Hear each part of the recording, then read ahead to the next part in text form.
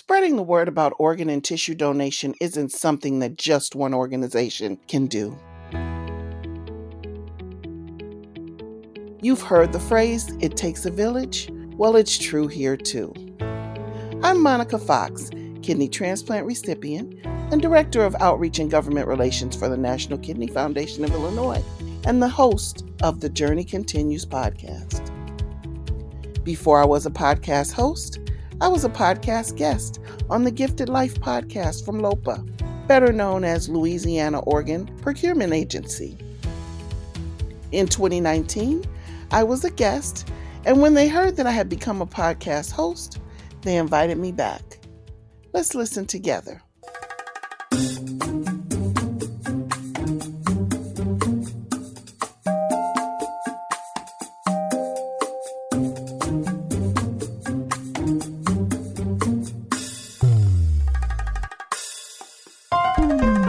Hello, and welcome to the Gifted Life podcast, where we have conversations about organ, tissue, and eye donation and transplantation. You can always find us at thegiftedlife.org. I'm Lori Steele. I'm Joey Boudreau. I'm Sarah Blakemore. And coming up on The Gifted Life today, a fellow podcaster and kidney recipient talks about new legislation and her venture into the podcast world. And we're going to talk about and learn about microaggressions and the harm they really do. All that and more coming up on this episode of The Gifted Life.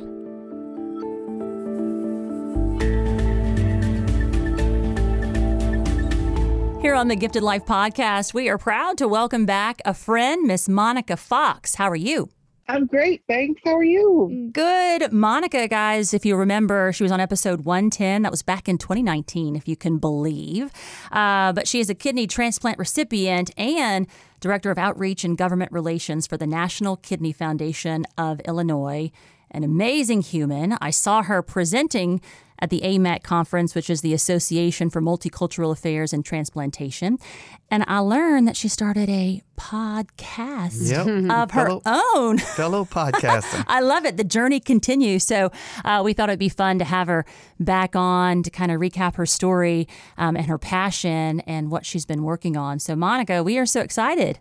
Oh, thank you. I am so excited, too, to be back on with you guys, because I have to tell you, the first thing I have to tell you is that your podcast inspired me to start a podcast. Oh, that's amazing. So paying it it was forward. so fun being on your podcast, and I started listening to it, and I just loved it. I mean, I'm not in general like a podcast listener, but you guys converted me. And, and when the pandemic hit, everybody had to shift virtually, very quickly. And as you stated, I'm the Director of Outreach, and Outreach came to a complete halt. Like, where are you going to go? You couldn't go out. And, the general public needs to get this message. So I was like, well, maybe we could do a podcast. And so came up with the idea, pitched it to my team, and they loved it.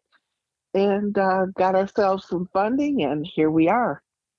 And I have to give credit to my CEO, Jackie Bishop Burgess. She came up with the name. And I do love the name, The Journey Continues. Oh, yes. Just like I love the name, The Gifted Life. Oh. Well, it is such an important topic, and for many reasons. And, true story, Monica, I've been a nurse for 25 years. I've been a chief clinical officer here at LOPA for a long time, but and I am a data guy. So I look at numbers and things, and I knew it was very easy for me to, it comes to the top of my head immediately. There's 90,000 people who are waiting on a life-saving kidney. But in prep to have a conversation with you, I quickly looked at the numbers in America of chronic kidney disease, and I have to say I was astounded. I am mind blown. So is this right? 37 million adults here in the United States are suffering from chronic kidney disease? That is right. And what many people don't know is that there are 5 stages of chronic kidney disease, 1 through 5. When you get to stage 5, it's dialysis or transplant or die, just to be frank. And the more startling part of that statistic that I make sure to share uh, anytime I'm talking to anybody is that 90% of those 37 million people don't know it, don't know that they have one stage or another of kidney disease. And I was one of those 90%. I didn't know. I was walking around thinking I was healthy. Um, and at the end, because what happens is kidney disease doesn't have any specific symptoms. Chronic kidney disease doesn't have any specific symptoms in the early stages that can't be attributed to something else. So I was suddenly diagnosed with kidney failure in 2013. I had for a couple weeks, I had some what I know now is shortness of breath, but I really felt I thought I had a sinus infection because I had this cough, this mucousy cough. I didn't know that I was drowning in my own fluid. That the fluid was filling up my uh, cavity, basically. And I was feeling really tired. Um, and I eventually, after, sort of 2 weeks of that and then losing my appetite, not being able to eat, my parents and my family they looked at me and they said, my dad said, you're not getting any better. You need to go get treatment. You would need to go see somebody. And so when I finally went, I drove myself to the emergency room. And the last thing I recall is that my sister rode with me. She was ready to drive me, but I had actually went to work that day. I went to work and I basically couldn't make it from my desk to the bathroom without extreme fatigue. So I left there, and as I drove home, I told my dad I was going home because I wasn't feeling well, and they basically decided you're going directly to the emergency room. So when I got home, my sister was waiting for me in her car in the driveway, and she said, "Come on, I'm taking you to the ER." I said, "No, you have to get in with me. I can't get out. Too tired. You have to get in with me." And I drove to the emergency room, and she put me in a wheelchair and rolled me up to registration. I did my own registration, and I woke up 4 days later having had my first dialysis treatment. Wow. And the only thing I remember in between that was just that my sister said to me at some point in the ER that, my labs had come back, and she said, "They say your kidneys have failed. Your heart rate is erratic, and your blood pressure is low. They're going to need to put you into an induced coma. And you've got a fight ahead of you. What are you going to do?" And I had a daughter in college at the time. So I said, "I have a daughter who needs me. I got to fight." And so my sister went about advocating for me, advocating that fight. And I did what I could. I woke up and in the middle of the night in the ICU, and all I could see was the ceiling, and all I could hear was the machines. And all I could think was, I'll back it up a little bit. She had said, they said that I might not survive the first 24 hours. My condition was so critical. And they needed to put me in this induced coma. And I said, "I need to know who's going to wake me up." The cardiologist appeared from out of nowhere, it seemed. And he said, "I'll be the one to wake you up, and you'll go to your daughter's graduation." Spoiler alert, she graduated. I was there. But, waking up in the middle of the night in the ICU, I was in the ICU for 2 weeks. And all you could hear was the machines, the beep of the machines, and the machine breathing for me. It just felt so out of control, But all I could do was look at the ceiling and pray to God and ask God, "Why did you save me? And what is it that you have for me to do?" Because God wouldn't have saved me if He didn't have a purpose for my life.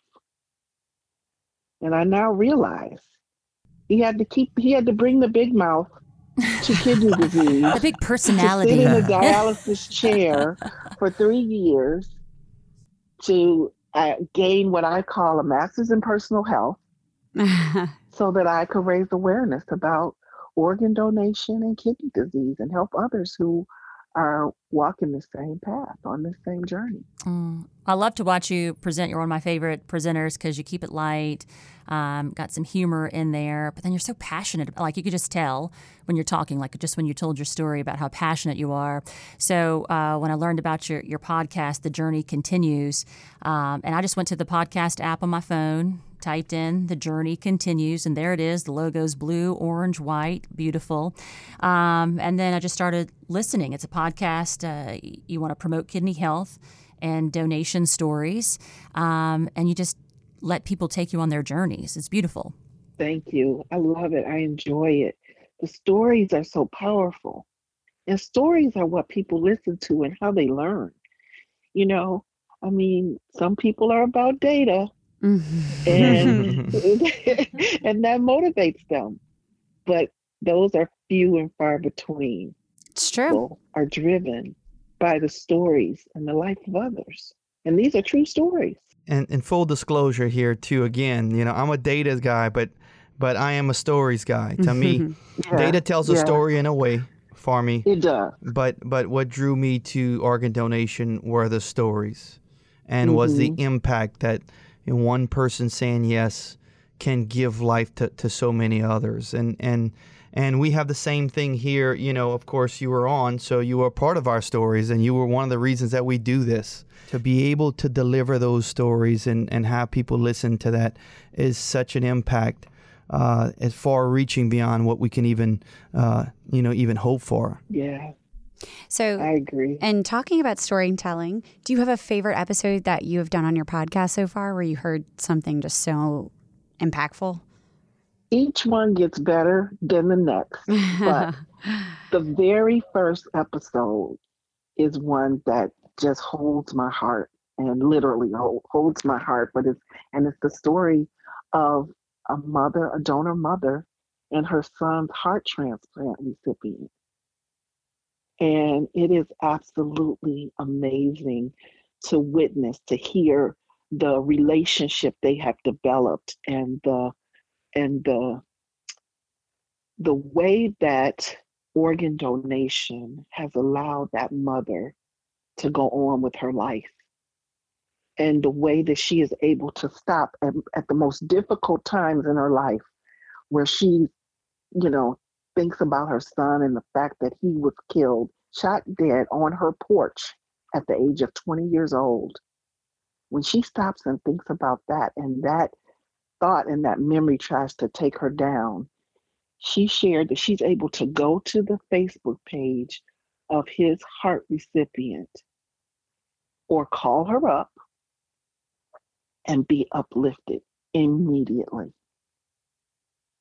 And it so happens that the heart transplant recipient is a gospel music radio show host. So she is an amazing, amazing lady, and is always full of positivity and love. And that podcast is still my favorite. Oh, and that's a good one to start with, because that's the first one. When you pop up and you start listening to a new podcast, or at least I do, start from the beginning. And I'm all over the place. I have like true crime, I have organ donation, all kinds of podcasts out there. But as you know, I'm sure you're finding out for us, our podcast is an educational tool. So we've had someone who was looking for information on living donation. She found the information here, decided to donate, and we were able to have that conversation. We have schools who are using the information on here as a teaching tool. And then we have volunteers who are saying, this is where we learn more about donation at our own pace in the comfort of our own home. So what are you hearing about your podcast? What are the pros for it? Did you have any challenges? Because if you go back and listen to our first one, even us, it makes us cringe, like, oh, that first one, we were so nervous. Just kind of walk us through, where you are and what you're seeing. Yeah, so we are getting great feedback from our podcast. People love it. They really do love the stories aspect of it. When we sent out a survey, the most moving stories got the best, marks on our survey. And agreed, just same way, people are using it as an educational tool to learn more themselves, to share with others, people who are considering living donation.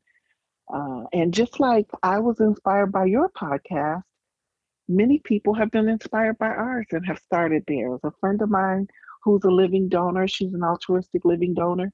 She started a podcast called Donor Diaries. Oh, wait, we're going to have to do that one too. Let's see. Donor Diaries? Donor Diaries. I'm writing it down, Miss Monica. Her name is Lori Lee, and she's amazing. And she started a podcast, and she's sharing stories of living donors. And I think that's just fantastic. There's just so much that needs to be shared and that people need to learn. But I'll say that one of our challenges is that many people are a little intimidated by the podcast platform, and they're not quite sure how to listen to it. So what we've done now is we have now started to share ours in National Kidney Foundation of Illinois. We share the Journey Continues podcast on our YouTube page. It makes it easier, more accessible for people who are intimidated by the podcast platform. I like that. And we're using social media as well. We just want to get the word out. We're asking people to share it. So it's always good to share ideas, fellow podcast host, ma'am.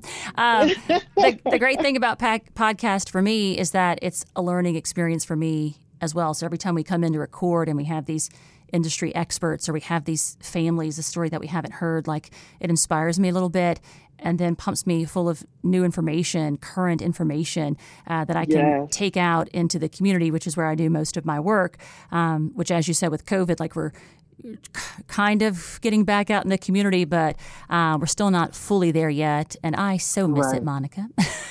Me too. We got out a little bit this summer and did a few, community health fairs and things that were outside. And it was so fun. And even our volunteers were just excited to get back out there.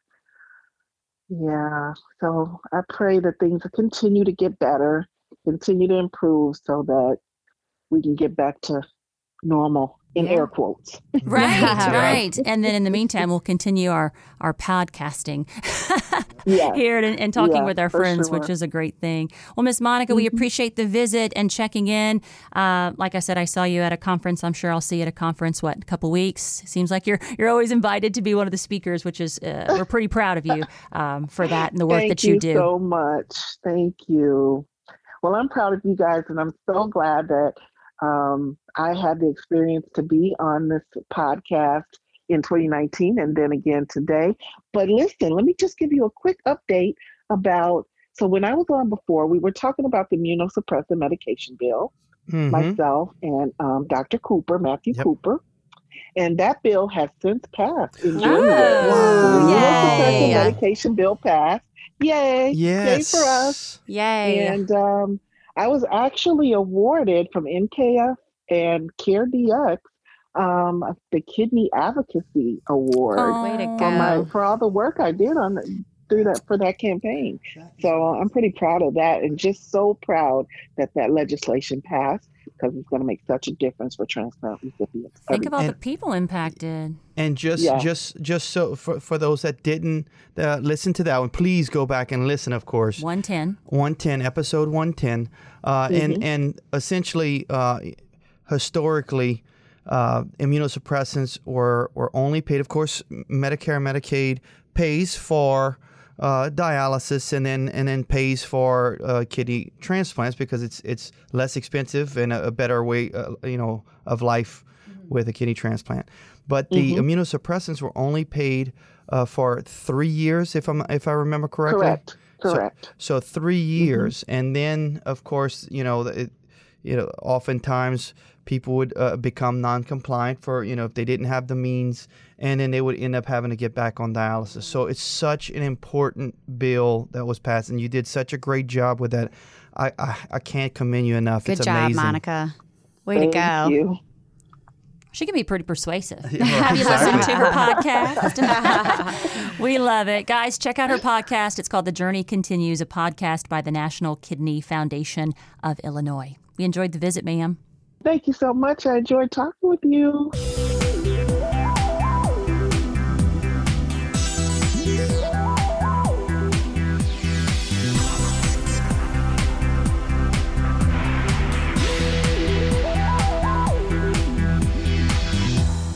on The Gifted Life, we take a moment for mental health. Yes, Sarah, what do we have today? Okay, so today we are going to talk about the detrimental effects of microaggressions. So as our society is becoming a lot more socially conscious, and we are doing so much research right now on the effects of racism systemically, and also going into depth on what a microaggression is and how those are just as important. So first, I thought what we could do is just explain what a microaggression is. Right. What is it? So essentially, it's an indirect, subtle, or unintentional discriminatory act against members of marginalized groups. So in this context, we are going to be talking mostly about racially marginalized groups. Mm-hmm. So an example of that would be if a security officer follows around a black man in a store because he doesn't trust him. Or if a teacher tells a Latino student, oh, you speak English so well, even though they've been born and raised in an English-speaking community. Mm-hmm. So it's these subtle things that happen that aren't overtly violent, but they're still incredibly harmful to marginalized groups. Mm-hmm. And I studied a little bit about it just because we talked about the training here at LOPA that leadership put into place so that you understand and can recognize better and how that impacts people who hear it. Because sometimes you hear it so much, you don't think much of it until you sit down and really think about it. And listen to people. Yeah. I think that's the most important part of this is leading with a listening ear and wanting to understand. So that's what we're trying to do here is all be better about that. So how is it negatively affecting marginalized groups, microaggressions? So we have a lot of research that there are psychological and physical detriments to this. So low self-esteem, increased levels of stress, anxiety, depression, even suicidal thoughts of people who experience microaggressions. They're also more likely to feel sadness, anger, and hopelessness. Some physical things, they experience stomach aches, headaches, sleep problems, even high blood pressure.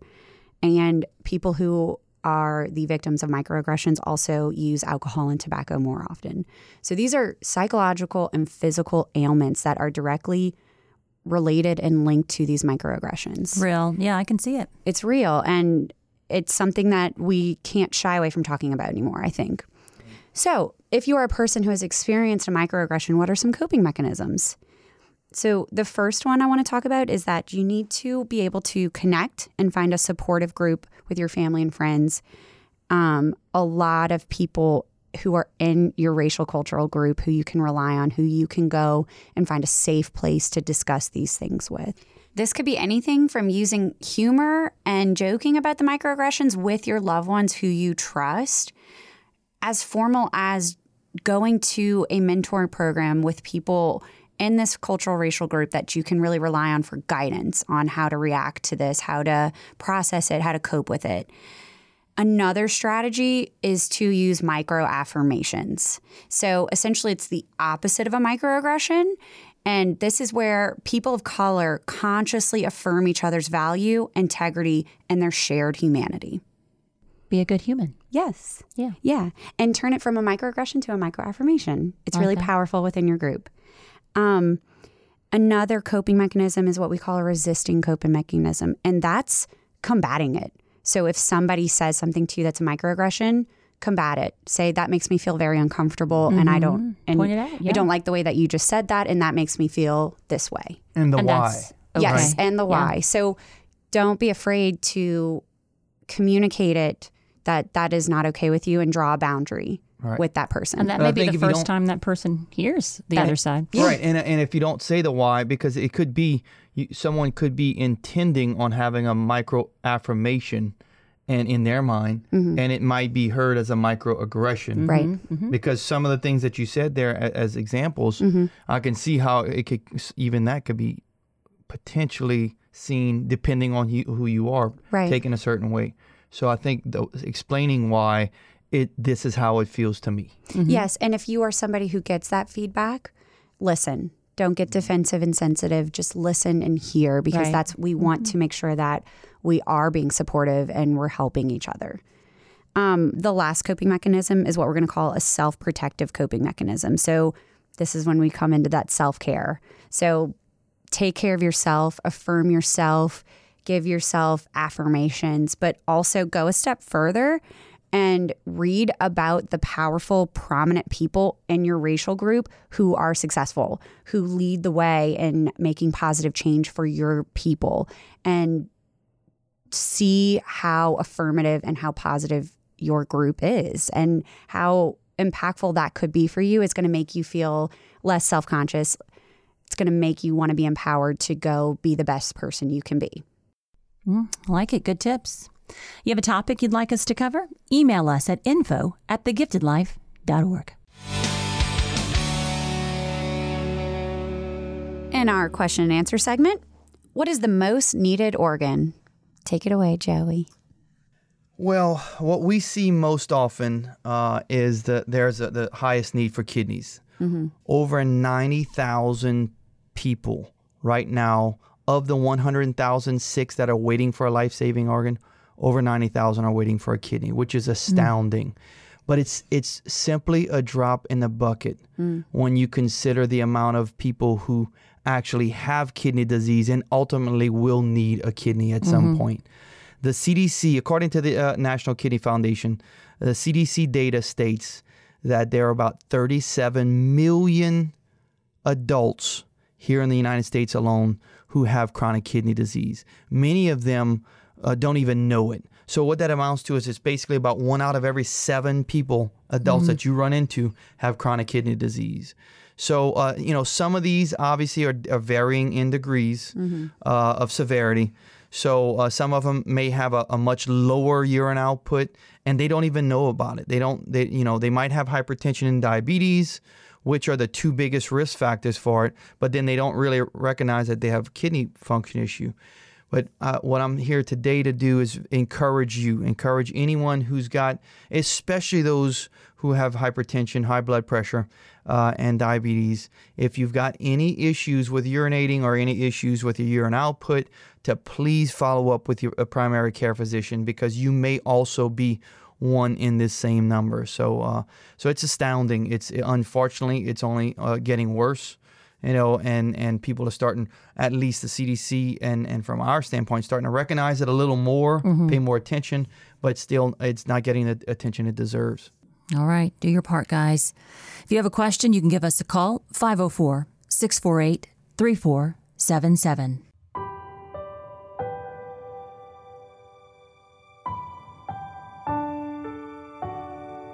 In every episode of the Gifted Life podcast, we honor a hero.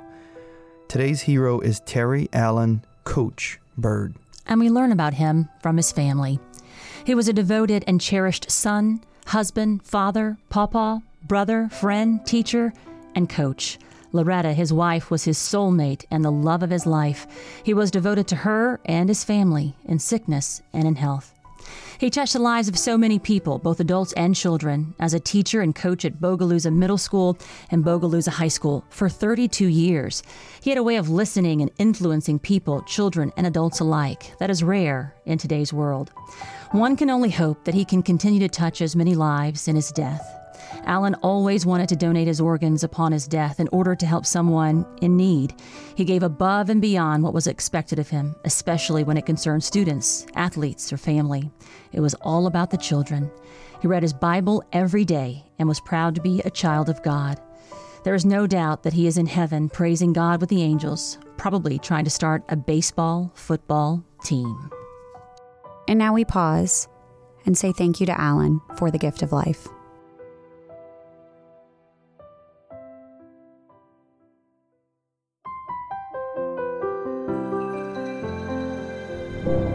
And that is going to do it for episode 174 of The Gifted Life. Thanks for listening, guys. And remember, you can register anytime as an organ, tissue, and eye donor at registerme.org. Yeah, thanks to Monica Fox for not only for coming onto the podcast twice, not once, but twice. Our friend. And then starting her own podcast because of us, of course, but really for doing her part in changing legislation that will have an impact on millions who are waiting, ultimately who are currently waiting and will be waiting for a life-saving kidney. Oh, yeah, it totally changed the game. Yep. A passionate recipient. You can hear it. I like that. The best place to find us, guys, is at our website, thegiftedlife.org. You can listen to any of our episodes on our website or wherever you like to listen, whether it's Google, Spotify, or Apple. If it is Apple, go ahead and leave us a 5-star rating and subscribe so that others can find us. On social media, you can find us on our Facebook page, The Gifted Life Podcast, on Twitter and Instagram at Gifted Life Pod. We appreciate you visiting us there as well. And we do hope that you go out and do something you wouldn't normally do to help us make life happen. Thanks, guys.